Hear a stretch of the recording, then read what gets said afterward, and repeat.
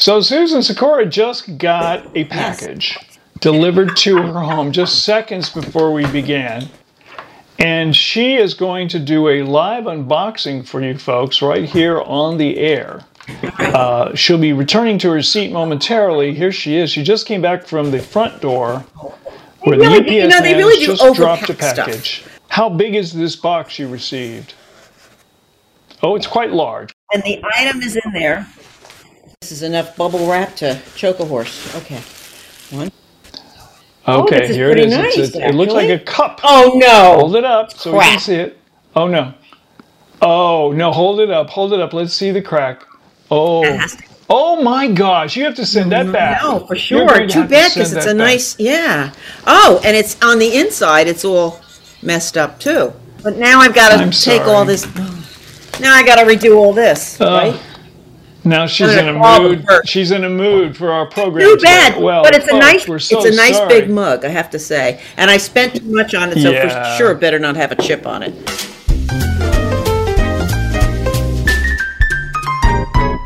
Hey folks, welcome to Older and Wiser. I'm Bob Bates in Los Angeles, joined with my friend, there she is, in her lovely home in Northern California. That's Susan Sikora. Good morning, Susan. Good morning. So, we're talking about sleep today, among many other things. How did you sleep last night? You know, I sleep erratically. Really? Now, you mean you were up and down? Do you have to keep going to the bathroom? Is that the problem? Well, that's part of it, but that's once I get in bed. But when I'm watching TV, I fall asleep on the couch, and then I wake up, and then of course I think, oh, I didn't brush my teeth yet, so I gotta go. So once for some reason, toothbrushing wakes me up. Okay, according to this survey, 2,000 adults were surveyed and asked the question, how you sleeping, basically. According to this, 43% of adults in the U.S. say they have no problem sleeping. That means the rest of us have some sort of an issue. Older people are not the group that have the worst problem with insomnia. In fact, it is actually 18 to 24-year-olds. I was surprised at that until I thought about it a minute. And what do you think the reason is? Well, I think it's that they're on devices all the time, and they don't give their minds any article you read on better sleep, you know, WebMD on down, whatever it is. I mean, doctors, they'll all tell you that you need decompress time. So you might be watching TV, that's bad enough, but they want you to stop looking at your computer screen. They want you to stop and the phone and texting. If you're texting or you get in a word war with somebody, you know, and it's 5 minutes before you're going to, or even a half an hour or an hour before you go into bed, I think you're all jazzed up and you can't relax. And I think younger people do that more than the rest of us. Well, and also I think during these complicated political times, it's very tempting to check in before you go to sleep with the news, right? And most of the time when you check in, it's not like things have gotten so much better in the last 10 minutes or an hour. You know, it's not the case. There's always something else going on.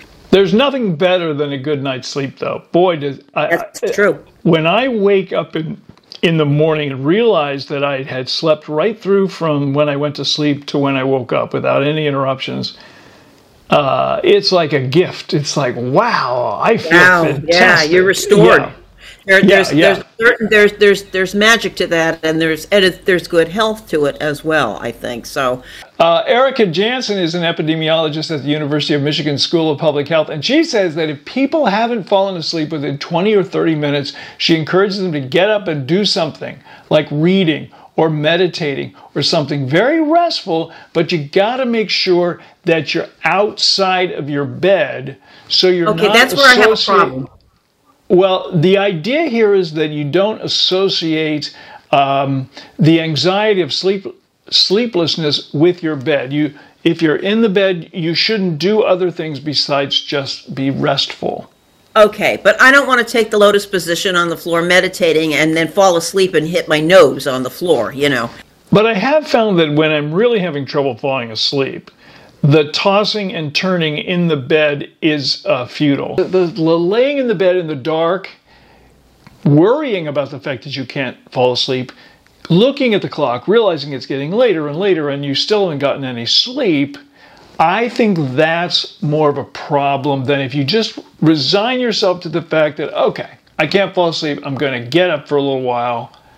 Then I lose the anxiety about the sleep deprivation, and then I get bored and I can go back to the bed. Yeah, well, see, I don't do that. If I will maybe put the light on and read.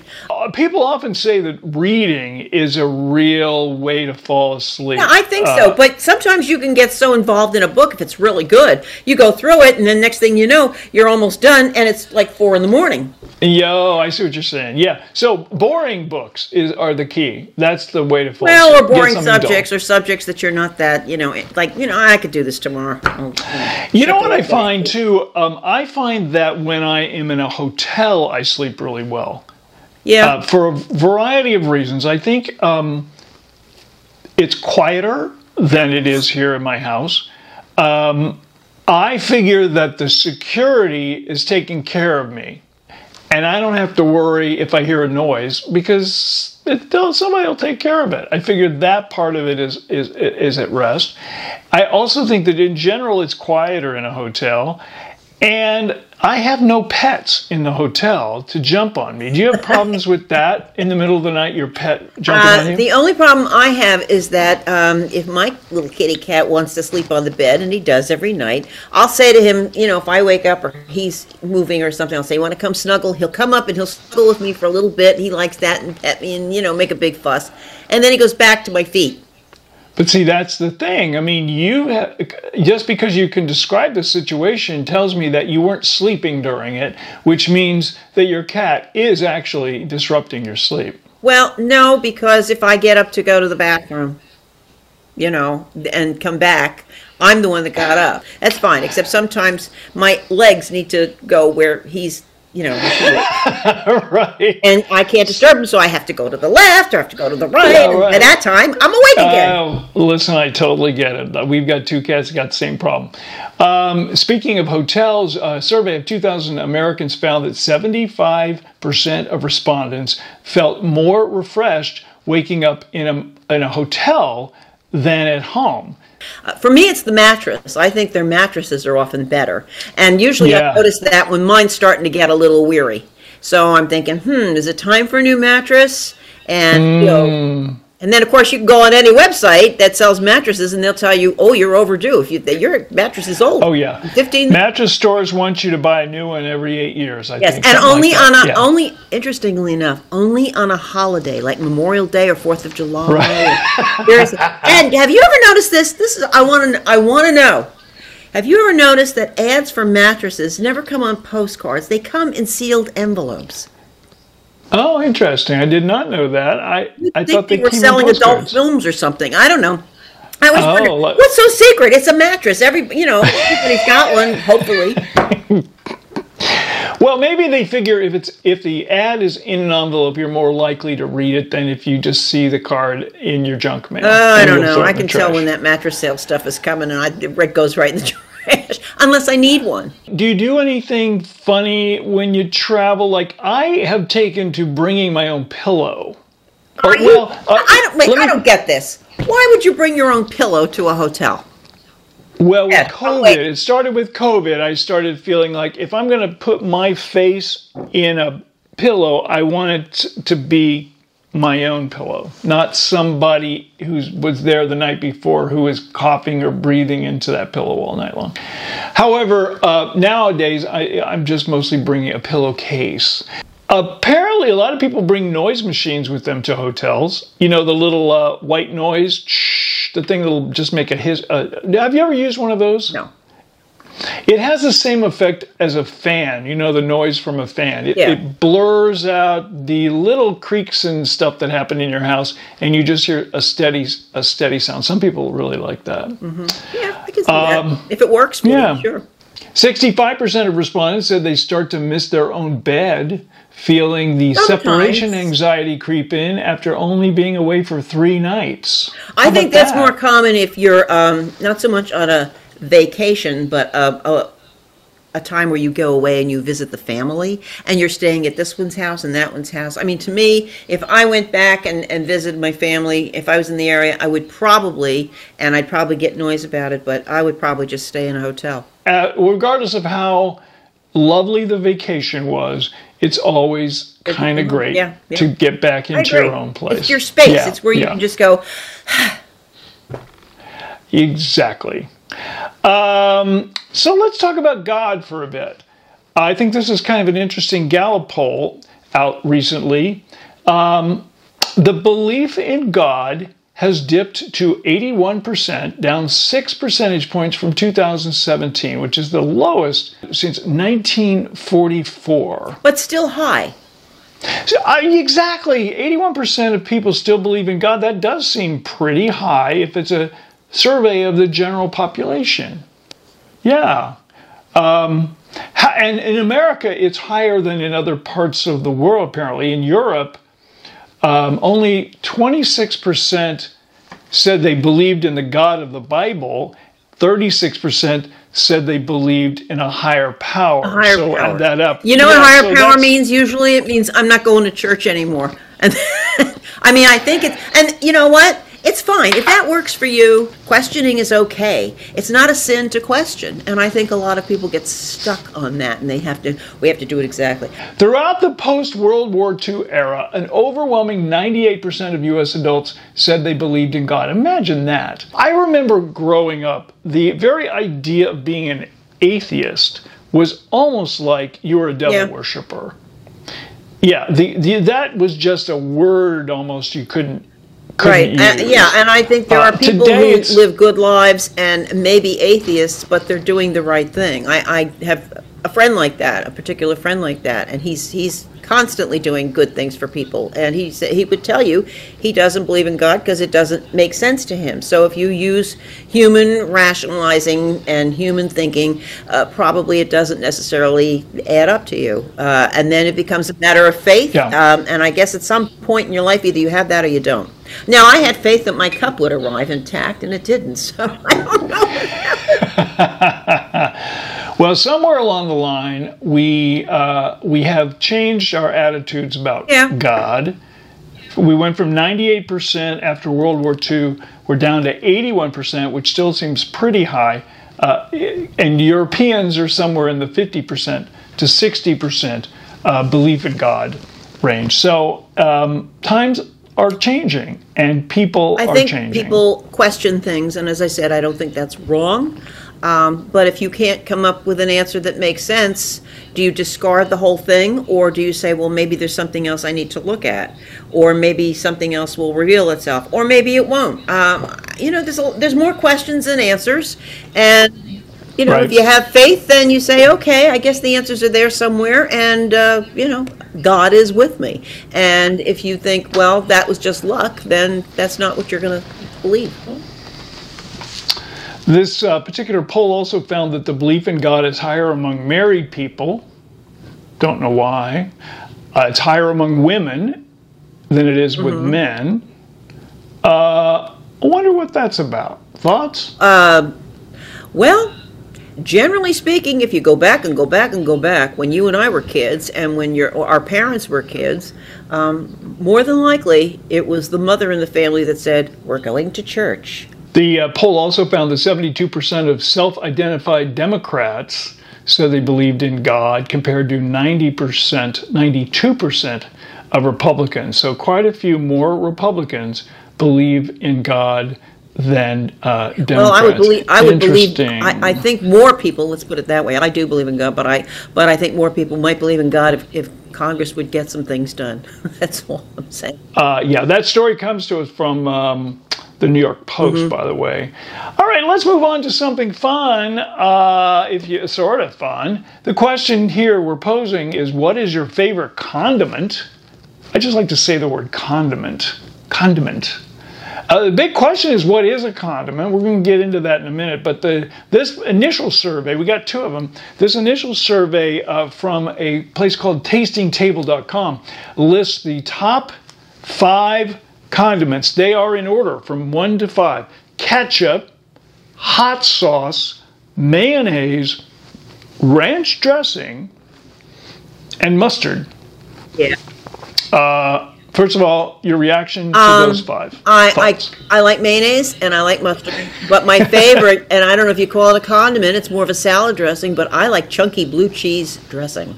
And literally, I have taken that, and I did it last night. I made a great big baked potato, because they're huge. They are. Have you been to the store and gotten a baked potato lately? Holy I get those 4 at a time in a little package. Okay. This isn't any little package. This is like, yeah. You pick up one it's like you want. A full meal. They're big. And so if I make a baked potato, and then what I do is I scoop out the inside, and I mix it up with a little blue cheese, chunky blue cheese dressing. Not tons, but a little. Sometimes just regular cheese will work, but it doesn't melt as quickly and as nice. And then I put it back in the shell, and then I have the whole thing I'm stuffed. Now, what is a condiment exactly? I'm reading here from Huffington Post. Let me just read this. What defines a condiment is simply that it imparts flavor onto another food. It could be a dip, a sauce, or in some cases, a spread. We count jam as a condiment, but we don't count peanut butter, which is a spread. We count salsa as a condiment, but we don't count guacamole, which is more of like a standalone dish, okay? In 2015, I guess, Huffington Post created a list of the top 20 condiments in America at that time that does not jive with what we just heard of the top 5. So I'm going to read them backwards, and I just, reactions as we go. Here we go. Number 20 is ketchup. So is it a condiment? The ketchup fell. Yeah, this condiment fell from number 1 to number 20 in this survey.